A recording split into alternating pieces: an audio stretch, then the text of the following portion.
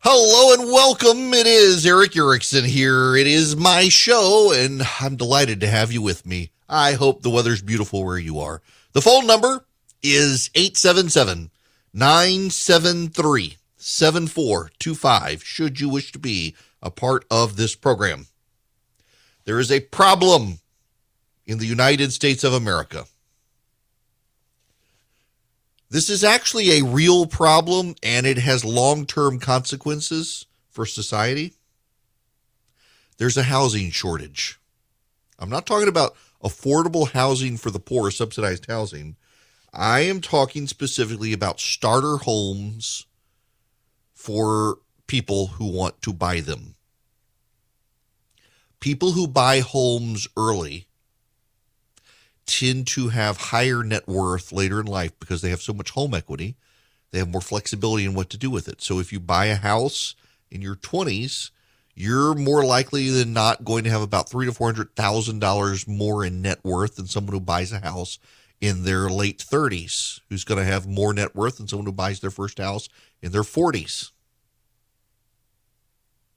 But people can't buy new starter homes. They can't buy old starter homes. They can't buy a house. When my wife and I got married, we were somewhat fortunate. Her grandmother had died and left her a small amount of money, and it was small enough to put down a down payment on a $100,000 house. We actually bought the house for about, I want to say we bought it for $110,000. It's about 2,800 square feet, had a half-acre yard.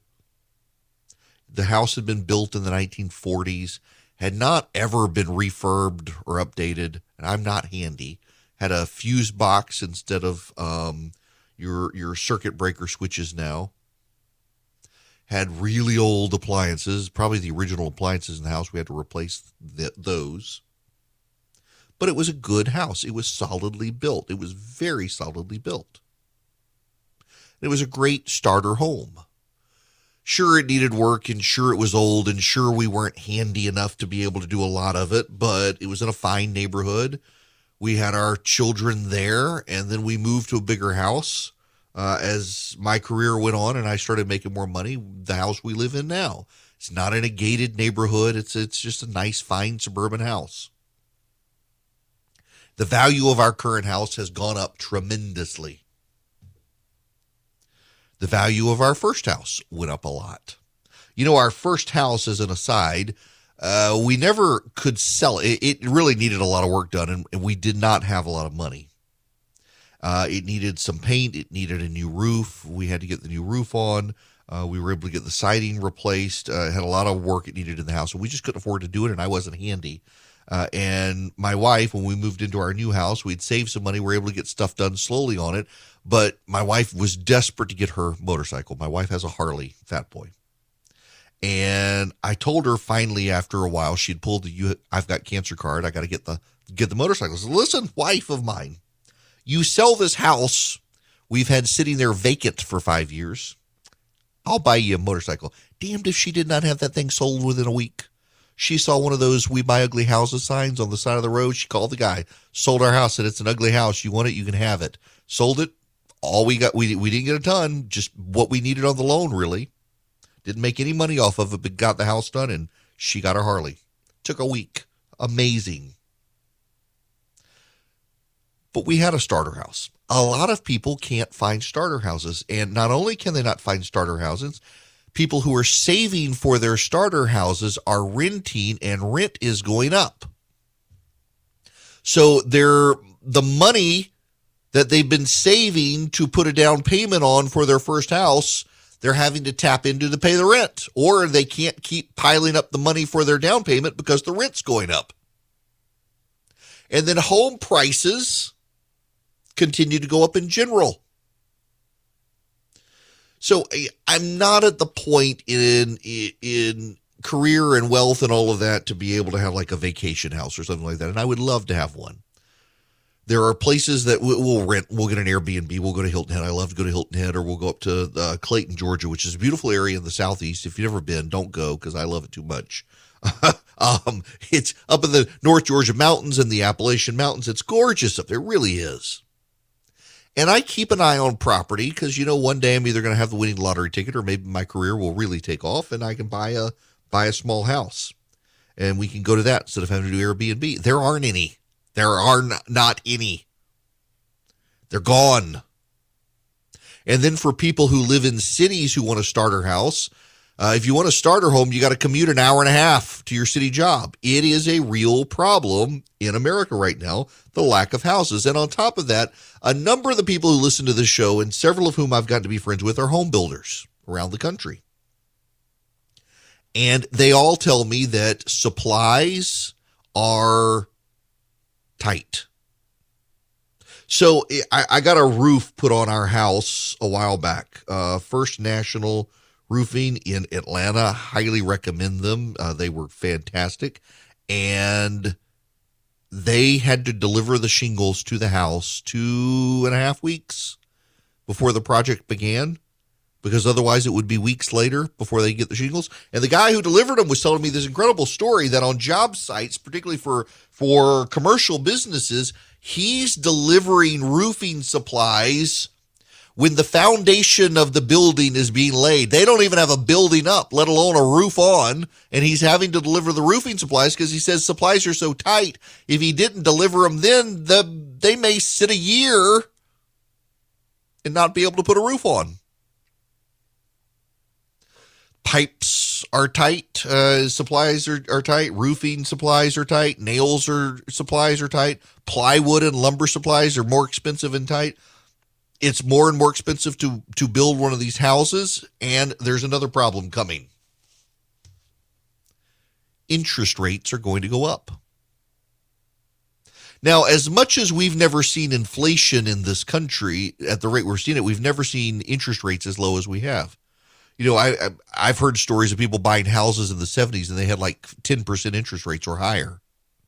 Thankfully, we won't have that. When I bought our first house, our interest rate, I think, was 4.5%. This house, when we bought, our first house, the interest was 4.5% because I was actually a lawyer for Bank of America and I got a good deal on an interest rate. And then when we bought this house, our interest rate was at 4%. We refied to 3.5, and then we refied again very recently, and we got a ridiculously low interest rate. I'll never refi again. But new people headed into the market, they're going to have to deal with the interest rates. But then that causes another problem. There will be a lot of people who suddenly can't afford to buy them. And you know what's going to happen in the supply-demand curve? The supply of houses is going to go up and the price is going to go down to incentivize people who need them, who now have high interest rate loans or higher interest rate loans. They're still not going to be that high. And Philip and I were talking the other day, and we think it's going to be regional. There are pockets of the country where people are in their houses and they are their forever houses. They're not going to leave. They're not going to sell. They will not be impacted by this at all because they don't have variable rate interest rates anymore. They just locked in a low interest loan, and they're going to be locked in and they will be fine and they will never move. But there are a lot of people who wanted to flip houses, and they bought up a lot of houses with a lot of low interest rates, and they want to flip these houses. And guess what? Interest rates are going to go up. It's going to be harder for people to get loans. It's going to be more expensive. House prices have gone up. And here's the thing people forget. If inflation this year is 7.5% and next year inflation is 3%, it doesn't mean that inflation fell into negative territory and came back up. No, it means inflation's still going up, just not as fast. So it's not like the prices come down a lot, but prices are going to crash. There's going to be a housing bubble. This is all so foreseeable at this point. There will be probably regional on a case-by-case basis, depending on the underlying circumstances of areas of this country, there will be housing crises or housing crashes. I suspect vacation homes are going to be one of them. People got in with these low interest, no interest loans with the pandemic. They moved to places where they thought they could be fine. The economy's opening. Employers are going to want people back in the office. They're going to start trying to sell their houses. There's suddenly going to be a flood of vacation houses, and those house prices are going to go down. But that leaves us the problem of the new homes and the starter homes. and the working poor who want houses. The government solution is going to be subsidized affordable housing. These people don't want subsidized affordable housing. They want a house of their own. And until we can get a handle on the economy and supply chain issues, that's not going to happen. Something is probably going to give in the economy to shake things up when you have this many people out there who are willing buyers, who have money, who want to buy. Something's going to shake up to get those people's money. Now, the problem is, one of the things that's happening is major corporations are out buying up all these houses and turning them into rental properties. And people who want to build equity and build net worth, they don't want to rent. My fear here is when the shakeup comes and the bubble bursts, the government's going to bail out a lot of these companies, and they shouldn't. These companies made a bet. The bet has played out. The government's going to let them fail or should let them fail. Otherwise, there's going to be moral hazard. They will incentivize more people getting into these sorts of markets and buying up a lot of houses to deprive first-time homeowners of homes. There will be real problems and more moral hazard that has to be sorted out. There is really no answer right now for the new home buyer, though. As interest rates go up, though, and the economy slows down, you will start seeing people who bought a lot of houses to flip suddenly having a hard time, and those prices will come down and housing will become available. It's not like we've had a massive burst of population growth in this country. We haven't. In fact, our population's receding in this country. We just suddenly have a lot of people who really want their first homes, who are at the age to get them, and there are none to be had because of inflation, supply chains, corporations buying up the properties and the like. That will sort itself out, but it'll probably be painful when it does. You know, one of the people who's getting attacked for this right now is Dave Chappelle, the comedian in Ohio. A neighborhood development there was going in and wanted to build affordable housing. And the problem here is the media has taken a story and they haven't really wanted to vet it. They wanted the outrage machine because it plays into all these other stories. So in Ohio, where Dave Chappelle lives, a property developer bought land and was putting in nice single-family homes, but to suck up to the local city council to secure the development deal, decided to put in a bunch of high-density, affordable housing at the front of the property. Dave Chappelle is getting blamed by all the people who hate him over the transgender stuff for killing affordable housing. Why does he hate poor people? If you bothered to follow the story, this is one of the problems we're having with the housing glut and the like. The way that developers are trying to deal with it is they're trying to put in a high density, meaning a whole lot of people per acre, high density, affordable housing, subsidized by the government. It drags down the values of the nicer homes. And on top of that, in this particular development, if you read the citizenry concerns, and by the way, most of the people in that town were opposed, they were putting in this high density, low income affordable housing, and they weren't upgrading the sewer lines. They weren't upgrading the water lines. They weren't upgrading the roads. They weren't doing anything. So they were trying to squeeze a pile of people into property with not a lot of infrastructure to be able to handle it. That would cause all sorts of problems. But yet it was easier for the people who hate Chappelle to push a story that he was against affordable housing and he was against poor people. It had nothing to do with it. The entire town was opposed. But this is something that's happening around the country. Developers are trying to come up with ways to make some money and to get through planning and zoning in areas of the country where some local city councils are hostile to the idea of having these nice McMansions and other places. So they say, we'll add high density, affordable housing. The government will let us do it. And then you're upsetting the local population because the local population knows, one, there really isn't a population to fill up all this stuff. Two, if it does fill up, then it's going to jam up the sewers and jam up the water lines. Three, it's going to jam up the highways, and you're not building more highways. These are multifaceted, complicated issues. You can't just narrow it down to, oh, well, they hate the poors. They don't hate the poor people. They just actually don't want their quality of life to degrade for a planner to be able to get a deal from a city council, and the only way they get the deal is to demand affordable housing when nobody wanted it to begin with. It's all for show. And by the way, high-density, affordable housing degrades the quality of life for everyone, including the people who live in the high-density, affordable housing. It's not good. There's better ways to take care of poor people and provide them housing than doing high-density, affordable housing. But let's not let the facts stand in the way of people wanting to be outraged about Dave Chappelle. A buddy of mine sent me a note and said the price of housing isn't going to go down, at least not in the short term. Long term, we're going to see wage inflation as housing stays flat. Yeah, we may very well.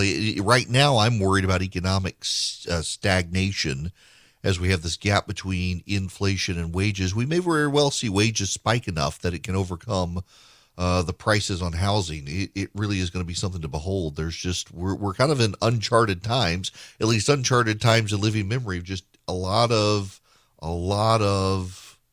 instability out there. At least interest rates going up to some degree might help people who have their retirement savings pegged into interest-bearing accounts. There are a lot of people on fixed incomes who have situations like that. These are uncharted times. And then, my gosh, if there's foreign policy in national security instability, yeah, we got something. This is what happens when the American parties stop being serious. And I think neither the Republicans nor the Democrats have been very serious lately. Well, so I got emails. I occasionally do read my emails. And we got phone calls here as well. And when I'm getting emails about something and phone calls about it, and from unrelated people all over the country, you got to pay attention to it. And all of them were like, we're tired of the Joe Rogan story. We are tired of Joe Rogan. Okay, I get it. But I think the story matters greatly because you have the mainstream media and the left trying to silence voices they don't particularly care for. That's why it matters. Being censorious of dissenting views, particularly when so much of the censorship now comes from the private sector on behalf of progressives in government, shakes up the dynamics out there. Allison Camerata was on CNN and said this. Well, I admit I'm out of ideas for what to do about Joe Rogan. I'm officially out of ideas. Why did you need an idea of what to do about Joe Rogan? Why not let him speak? There's a story in one of the Vox kids, which is always a problem. Comedy's existential crisis. Is comedy about telling truths and speaking truth to power? Or is comedy about making people laugh? Now, I'm sorry. I would have you believe that comedy is about making people laugh. And if you can make people laugh by telling painful truths on stage, well, go for it. But lecturing people, a comedian lecturing people in a boring way or in an angry way, it's not really funny. And comedy is about making people laugh. And the left these days want to destroy comedy and go after any comedians that make us laugh, when really we need more laughter right now. Hello there, it is Eric Erickson here. The phone number is 877-973-7425. We need to talk about the gazpacho police. If you haven't heard, Marjorie Taylor Greene. No, wait just a minute. You don't even know what I'm going to say before you blow up on me. Marjorie Taylor Greene was speaking, I think, on OAN, that news service nobody watches. She had this to say. Did you know that if a constituent of mine wants to come visit me in my office, or constituents want to visit their representative, the Capitol Police will investigate them, which is absolutely absurd. They're investigating our staff, looking at their social media. They're even checking into people that go to our events outside of Washington. Mm-hmm. So everything is completely out of control. Not only do we have the DC jail, which is the DC gulag, but now we have Nancy Pelosi's gazpacho police spying on members of Congress, spying on the legislative work that we do, spying on our staff, and spying on American citizens that want to come talk to their representatives. The gazpacho police, instead of the Gestapo, the East German police, gazpacho, the cold tomato soup police. We can have a laugh here, but I got something to say.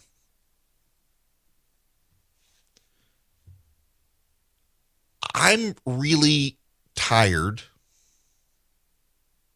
of the media focusing on people like Marjorie Taylor Greene,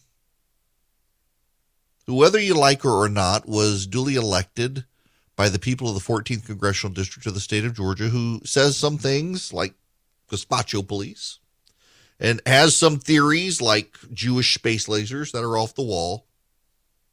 And they highlight them, they drag them out, they profile them, they demand Republicans take a position. What do you think of Marjorie Taylor Greene's latest?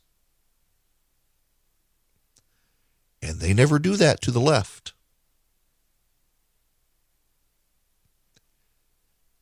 They never go up to Democrats and ask them what they think about Sheila Jackson Lee. Sheila Jackson Lee is a member of Congress who represents part of Texas around Houston, who asked NASA if they could take the Mars Pathfinder rover and drive it over to where Neil Armstrong had landed and see the flag.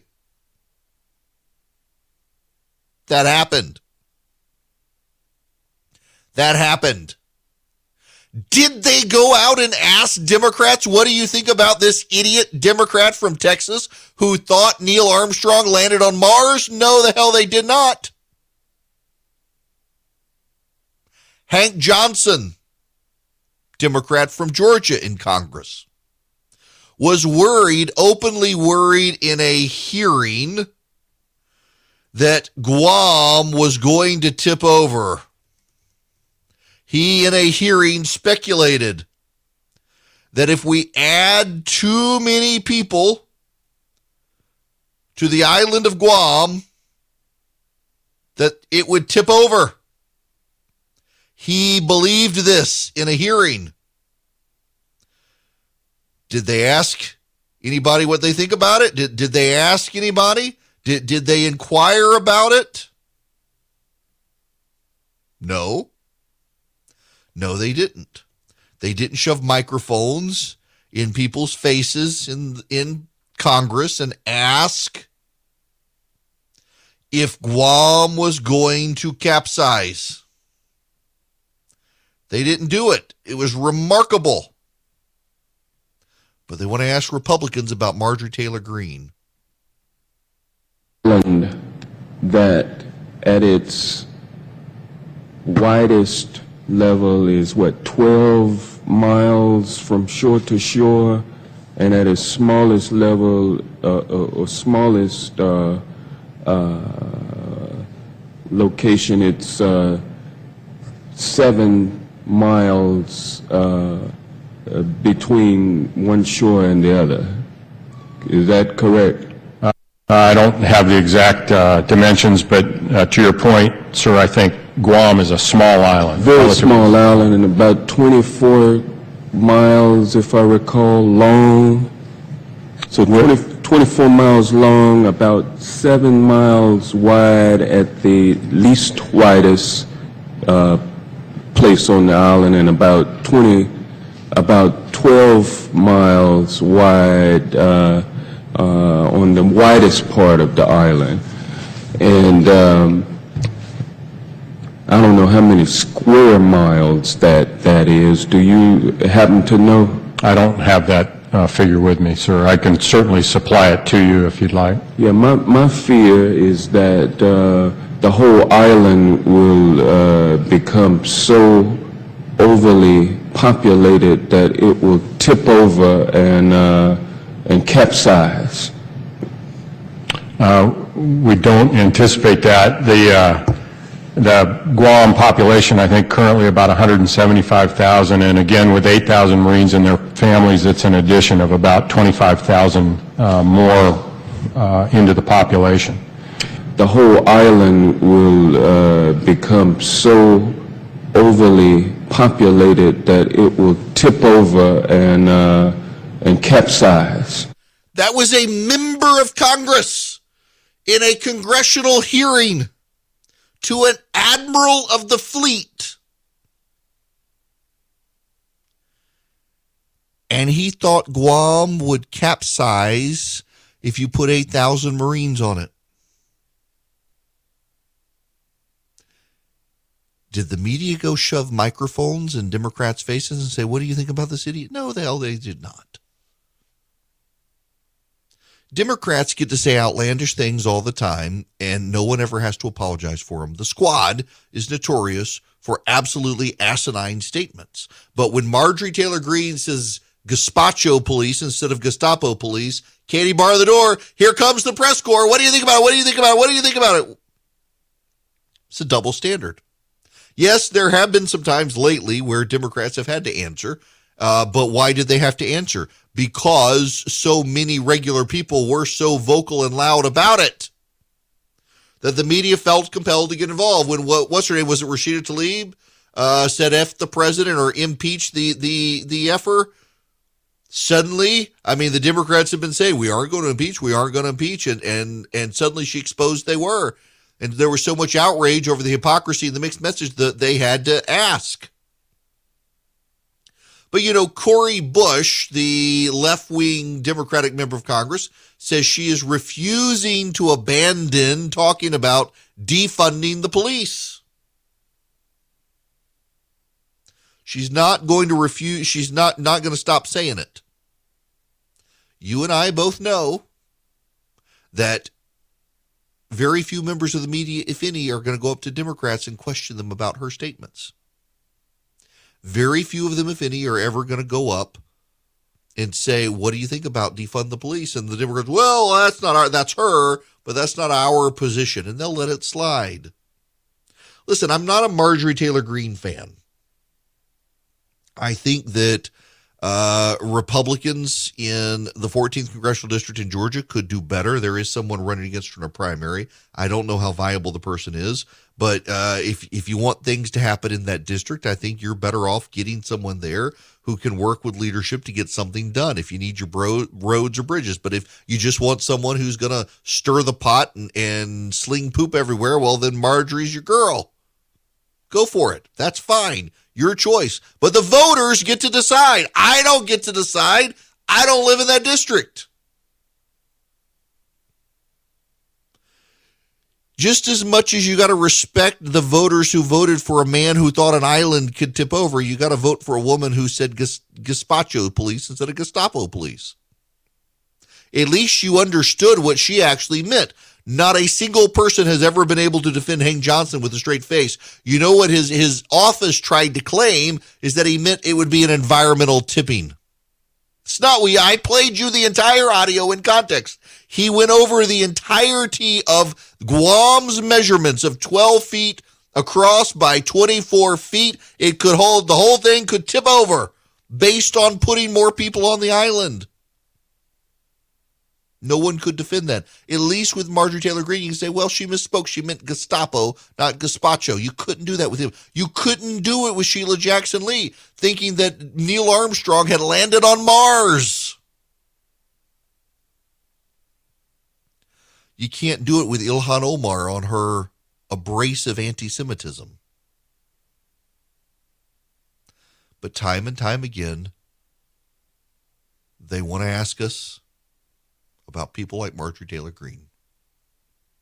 and they want to give a pass to the Democrats. This is one of the very many reasons so many people don't believe the press. There's a lawsuit going on right now. Court hearings. Sarah Palin has sued the New York Times.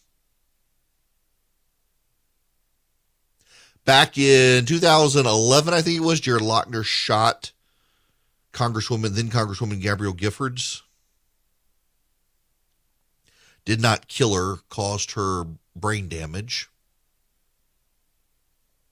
And the media blamed Sarah Palin out of the gate, because Sarah Palin had listed Gabby Giffords' district as a targeted district.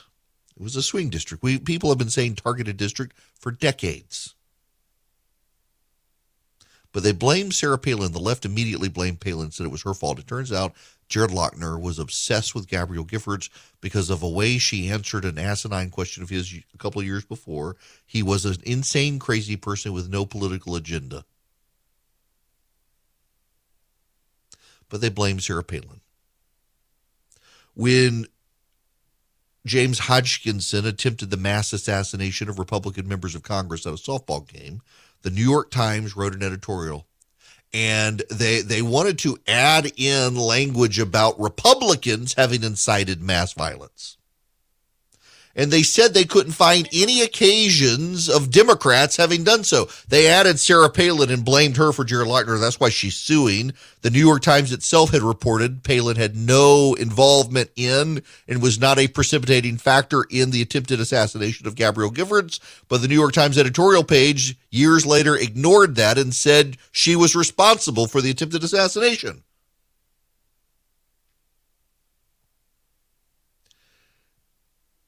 Problem is that the editorialists couldn't find any examples of Democrats engaging in heated rhetoric that would lead someone to violence. That's what they're saying on the stand. That's what they're testifying. So Democrats saying Republicans want you dead, Alan Grayson, apparently wouldn't inspire people to violence. Democrats running ads showing Paul Ryan shoving grandmothers off cliffs. Apparently that doesn't lead people to violence. Barack Obama saying take guns to knife fights, or telling Hispanic voters Republicans are your enemy, or telling his voters to get in their neighbors' faces and argue. Apparently, none of those things were calls to violence, according to the New York Times. They're absolutely dumbfounded by how anyone could think any Democrat had ever inspired anyone to violence against Republicans. But that Sarah Palin, she was responsible for Gabby Giffords, even though she wasn't. It had already been debunked. That's why she's suing. And yet, they're too clueless. They hold both parties to completely different standards. Yeah, Marjorie Taylor Greene misspoke. But Marjorie Taylor Greene, never in a congressional hearing, explained how she thought putting people on an island would cause the island to capsize.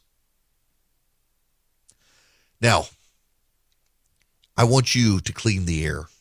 There's a lot of air that needs to be cleaned out there. The Eden Pure Thunderstorm can clean the air in your home.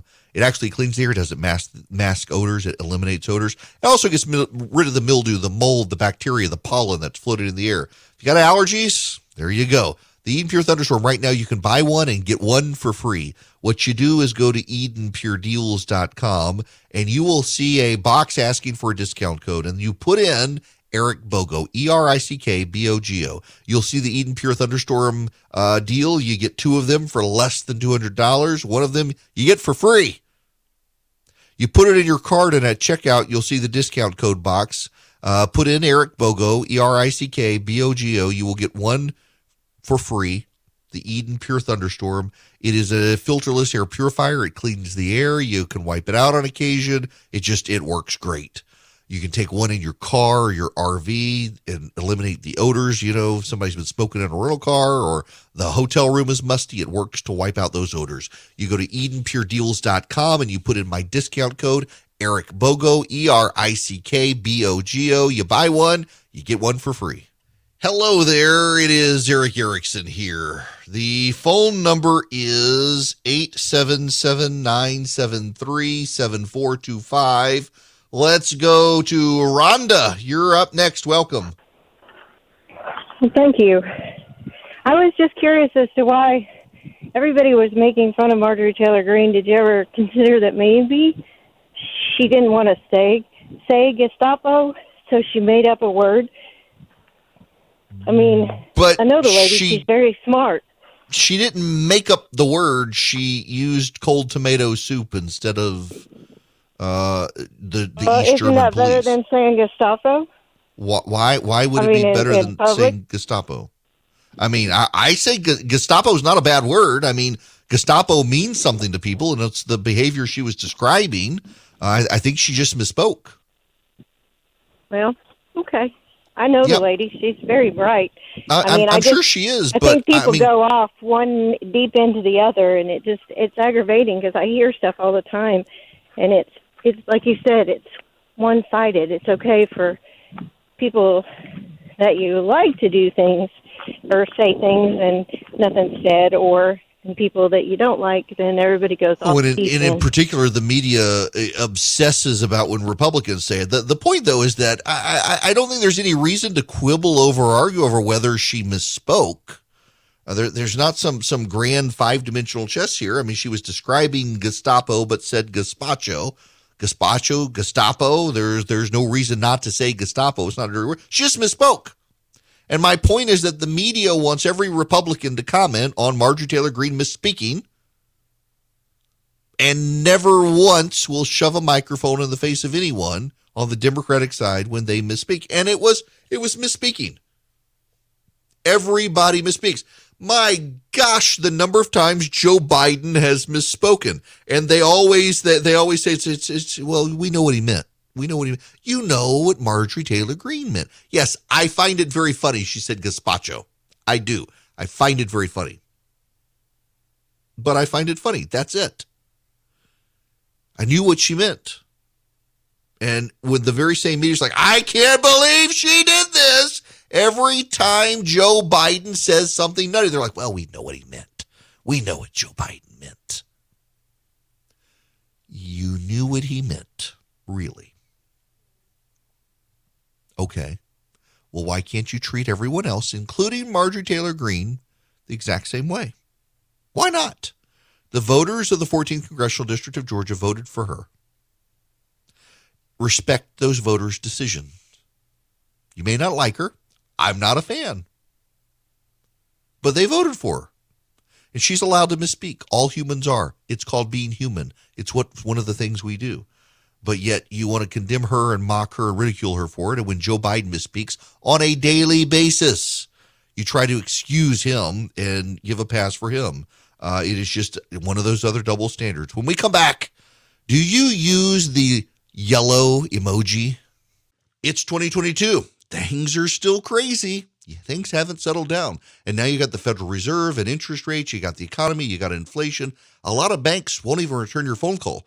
Let's say you're a small business and you need a loan for $750,000 or higher. You see an opportunity where banks, they don't even want to see you. You want to buy a building, you want to build a building, reach out to the Frost family at First Liberty Building and Loan. They've been helping small businesses become big businesses since the 1990s. They want to help you if they can. So spend 10 minutes with them. See if you're a good fit for them and they're a good fit for you.